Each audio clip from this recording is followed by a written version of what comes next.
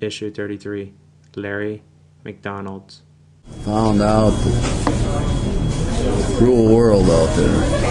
Got out of the hospital and my folks went to Vegas for a month. And so I watched their house, stayed there, and they got back, and my brother come over and informed me that I owed him $3,500 for staying because it would cost me that in a motel.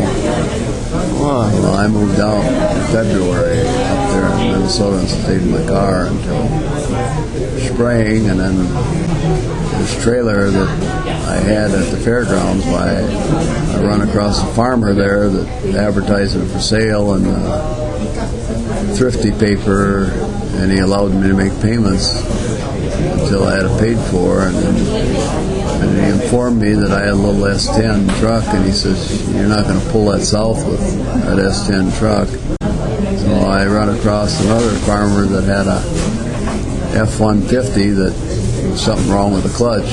And then I up and got that repaired, and I came back and forth. While I was in the hospital, I got into prospecting, and so I joined that Gold Prospectors Club, and I moved down here to Hillsboro because I saw in the club's literature that they had a claim down here, and so I was going to stay on that.